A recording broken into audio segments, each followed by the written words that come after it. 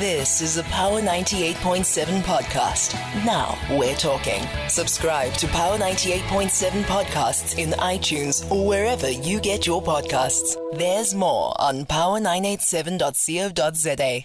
It is a Monday, of course, here on Power Talk. We bring you Africa Center, where we cross across and beyond the borders of South Africa. Some of you may have heard that last Wednesday, the president of Haiti, President Jovenel Moïse, was assassinated, and the Haitian government has urged the United States to send in its military to protect infrastructure and establish security so that that Caribbean nation may be able to hold elections in September. A lot has been contested as to what may have led to his assassination and these heinous acts really that visited him at his home, and his wife as well was hurt in that attack. And we continue to send condolences to the people of Haiti. And Haiti, to tell the truth, has quite a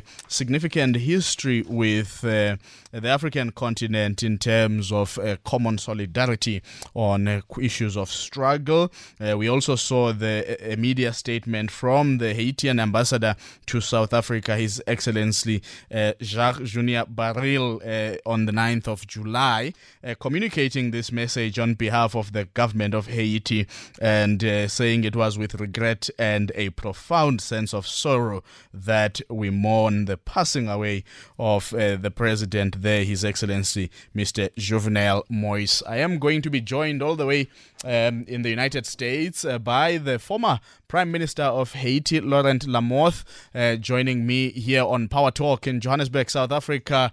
Former Prime Minister Laurent, good morning and welcome to Power Talk. Good morning. Good morning. It's a pleasure to be with you. And thank you so much for making the time for us this morning here at Power Talk. No doubt this is a very difficult moment for the people of Haiti. How did you receive the news of the passing away of President Moïse? Well, it was a shock. It was, totally unexpected. It was, the worst possible news that you could have as a people, to wake up and to hear that your president has been assassinated, cold-blooded murder with 12 gunshots from a machine gun at close range. So it was something that's out of a movie. So it's been difficult to comprehend. That created a lot of confusion in Haiti. People are very confused as to the motives, as to, the people behind it, the intellectual authors, the sponsors, I like to call them. So people are asking for justice. And there is even a hashtag that's called Justice for Jovenel. And talking about justice, how much confidence is there in the, criminal justice systems within Haiti that these people will be brought to book? We do know that some former prime minister, some people have been arrested. 2 men believed to be Haitian Americans, and 15 of the detained suspects are said to be from Colombia. Do you trust that the criminal justice system will be able to bring the perpetrators of these deplorable crimes to book?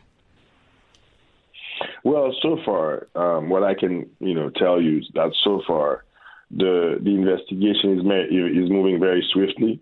They've out of the 28 mercenaries, there is 26 that were Colombian nationals, 2 were Haitian Americans living in Florida, and out of the 26, there is 17 who have been in custody.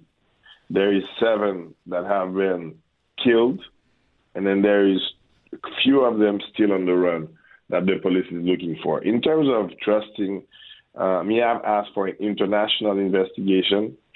Okay, the international investigation asking for the involvement of the FBI from the United States, because a lot of the crimes have been perpetrated from Miami, Florida.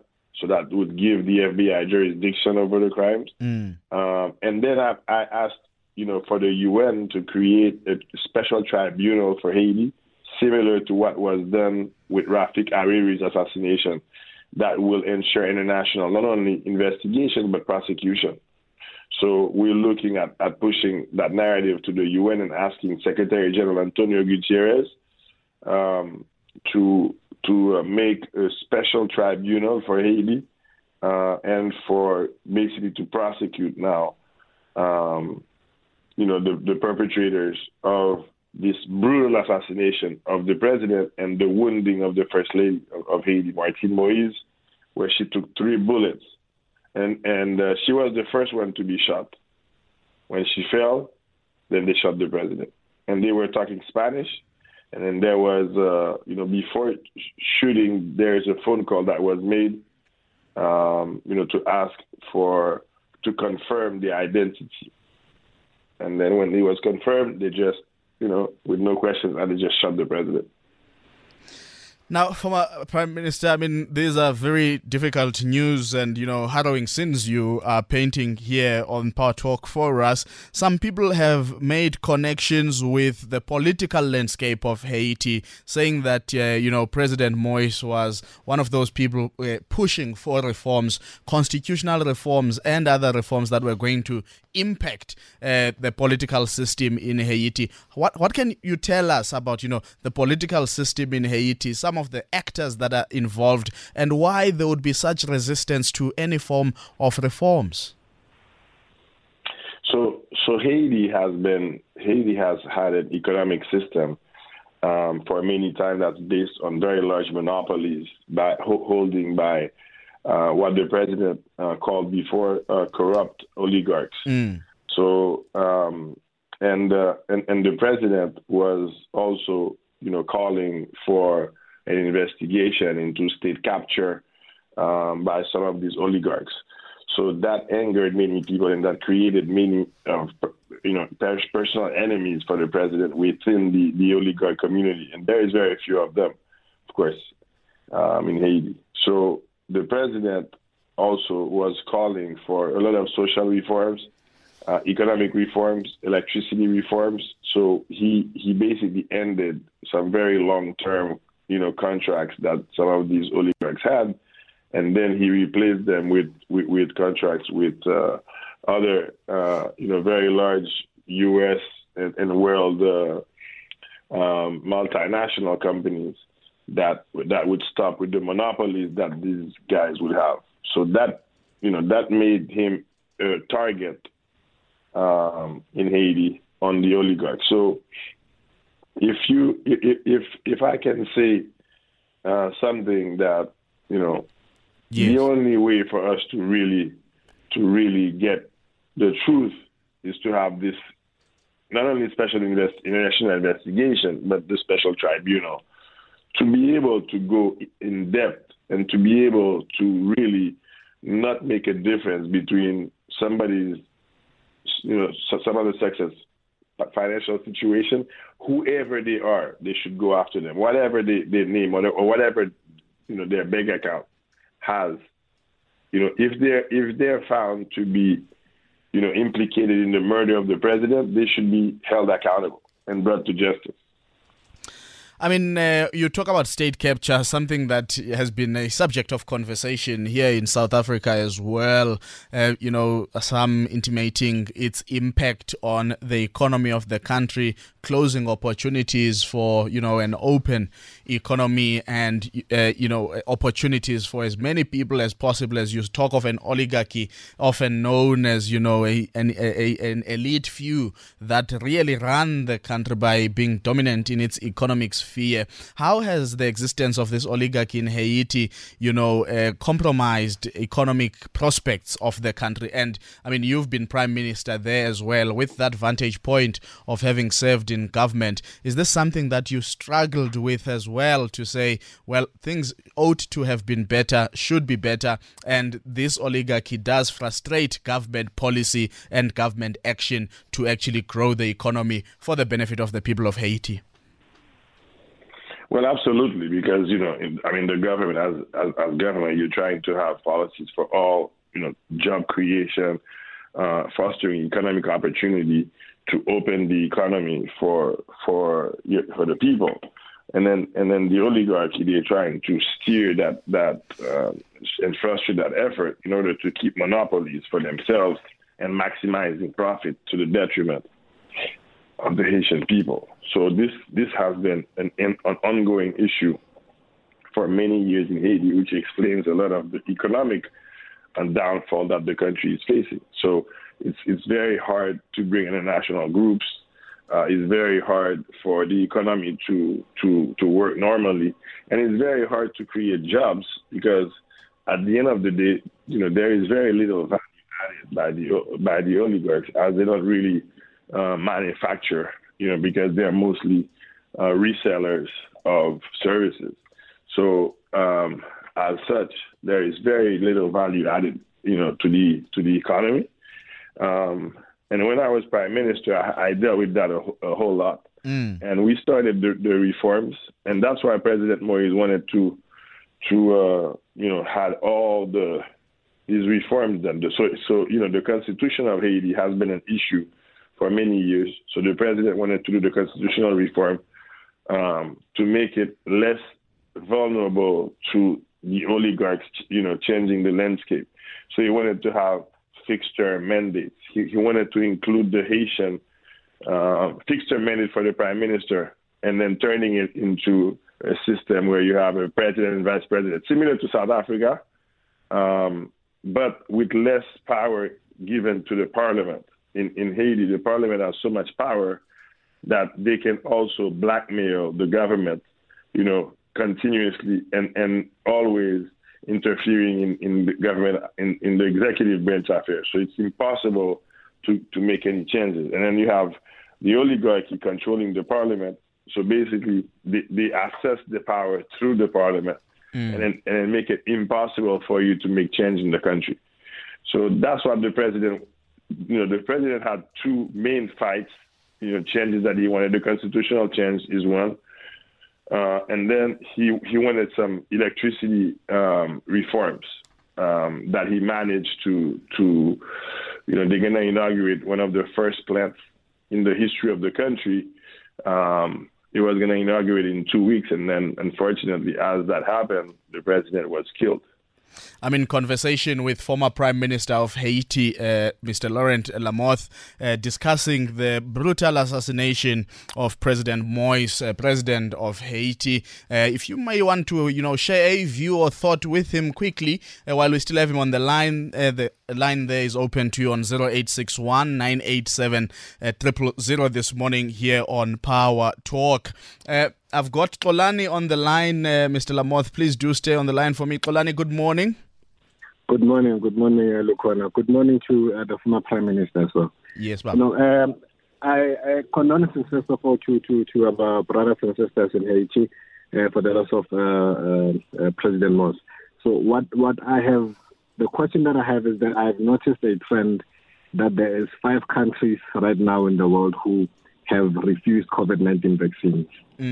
Out of the 5 countries, there's 3 presidents who have mysteriously passed away out of these countries. So the president of Burundi was assassinated, and now the president of Haiti was assassinated, and John Magufuli passed away also mysteriously. So my question is, does he think, is there a connection to be made in as far as this is concerned?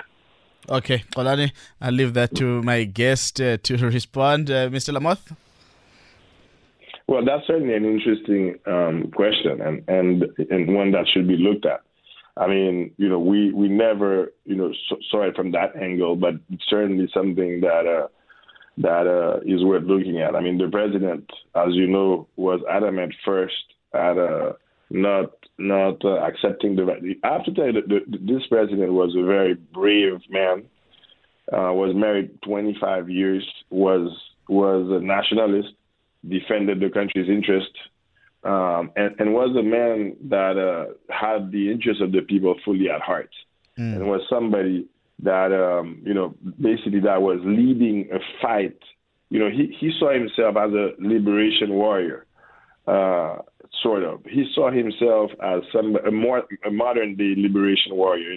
Not with guns, not with weapons, but with mostly ideas and mostly policies. because he felt that there was a lot of injustice in the country, a lot of racial injustice as well, and he wanted to fix that. So he felt that in the COVID fight, Haiti was one of the countries with the still is with the least amount of infections in the world. So he had a lot of success, basically with traditional medicine, with people, self-treating themselves, prevention treatment, a lot of ginger roots, teas, a lot of, the people's immune system also is very strong. So he capitalized on that rather than to, go with the vaccine policy. And, you never know. I mean, that should certainly be looked at. I mean, I don't want to affirm, that Yes. right now, but the question that Polani asked is a very, it's a very important one, and it's one that should be looked at for sure. Absolutely, Mr. Lamoth. I've got Nina. Nina in Craighall. Good morning. Hi, good morning to both of you.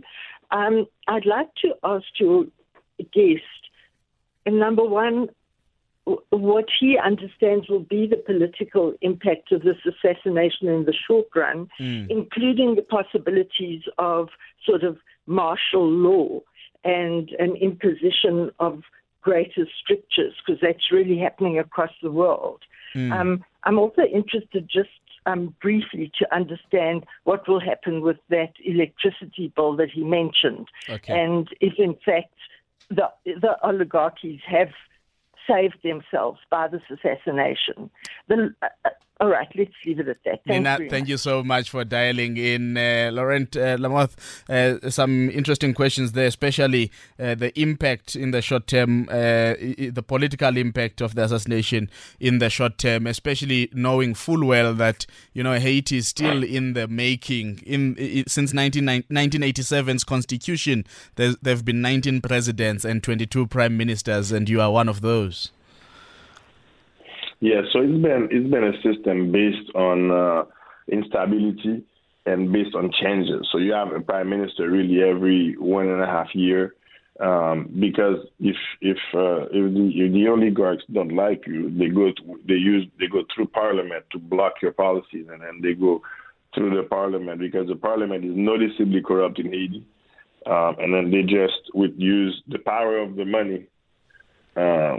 What I like to call the green power, to basically block your policies and also to attack you, media-wise, because, they use the media a lot to undermine some of the policies that happen in the government. So the short-term political impact is, we saw the president. Okay, so just to give you, first of all, some background. The president only had about 7 months left in his mandate. He was a lame duck president. He couldn't run for a re-election constitutionally. He also made it public that he was not a candidate to his re-election, that he had no interest in running. So politically, they would have no reason to assassinate him so brutally.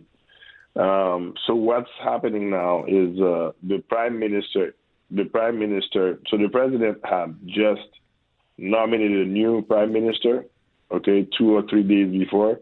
But that person, he was from the opposition. So it was a gesture at the opposition to say, look, I'm going to give you the control of the government, and in turn, you are going to help us, pass the constitutional bill and the election.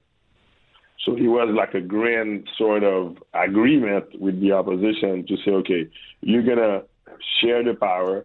We're going to share power, and then we're going to get the objectives that are important for the country. And then he passed away, but he passed away before the new prime minister being sworn in. So now that prime minister is saying, okay, he's clinging to power. He's saying, okay, I was nominated, but he was not sworn in. The outgoing prime minister. And it seems there was an acting prime minister who was the Minister of Foreign Affairs. Correct. So that's Mr. Claude Joseph. So according to the Constitution, Article 149, he's in charge with the Council of Ministers until new elections are organized 60 days. And then there's been like a theatrical act that we never expected. The the parliament has been dysfunctional for like a year because they failed to vote the electoral law paving the way for elections, for them to renew themselves. And now there is only 10 senators left. And then, there was a theatrical last week where the 10 senators voted the president of that Senate as temporary president of Haiti. So that seems to be unclear what's going to happen with that. But the issue with that is that would basically consummate the coup against the president, because that would be all his enemies going into government, and that would certainly hamper the investigation, that would hamper the reforms, that would hamper, that would kill the president a second time again. I mean, on the question around the electricity reforms, that bill that, had been proposed, do you see, any tracking back on the commitments that President Moise was trying to make some advances on? Well, that's I think the answer to that question is that depends who stays in the interim government, because in the interim government, if the opposition to President Moise come in, they will turn back all the reforms, and they will, basically ensure that the investigation is guided in a way that's favorable, to them. I mean, there is a lot of suspicion right now that that's what would happen. So, and that's why some of the supporters of Moise are supporting Claude Joseph to remain, because he promised to carry the investigation all the way around it and then to cover it up. I mean, going forward... So a lot of political joking. Yeah, absolutely, no doubt. And we'll just have to see the events play themselves out. As I started off our conversation, some parts calling for the United States of America to intervene. Who are the other role players across the globe? I'm thinking of the African Union, where Haiti, has honorary status, that can play an influential role in ensuring that there's stability during this period of transition. Well, that would be ideal. To tell you the truth, if the African Union would step up, and I'm calling on my, African Union brothers and sisters to step up, because if it's in everybody's interest for Haiti to be stable and for Haiti to be, doing well. That Haiti, one of the reasons why Haiti has been struggling since our independence, and many people don't talk about that, they just talk about the independence, is the struggle to have the revolution and the independence accepted by the Western world. That took 60 years for the United States, for example, to recognize Haiti. After the slave that came from Africa revolted and created the first black independent republic, not only in the Western Hemisphere, but in the entire world. Haiti was way ahead of its time when it took its independence. Well, that was the example not to follow. Yes. So then a lot of Western countries, they isolated Haiti for many years, which created huge economic devastation. And then beyond that, France, in order, claimed that because some of the, slave owners were kicked out, then they needed to pay reparation to them. So the reparation is equal today to about $30 billion US. Imagine, that took away 94% of Haiti's budget for 150 years. I hear you. So you can see the root of some of the problems of poverty that Haiti faces. Mr. Lamoth, unfortunately, we dared to take the independence, and that was not well seen at all. Yeah, unfortunately, we're out of time. We're out of time this morning, but I must thank you so much for making time for us here on Power Talk. You've been listening to a Power 98.7 podcast. For more podcasts, visit power987.co.za or subscribe wherever you get your podcasts.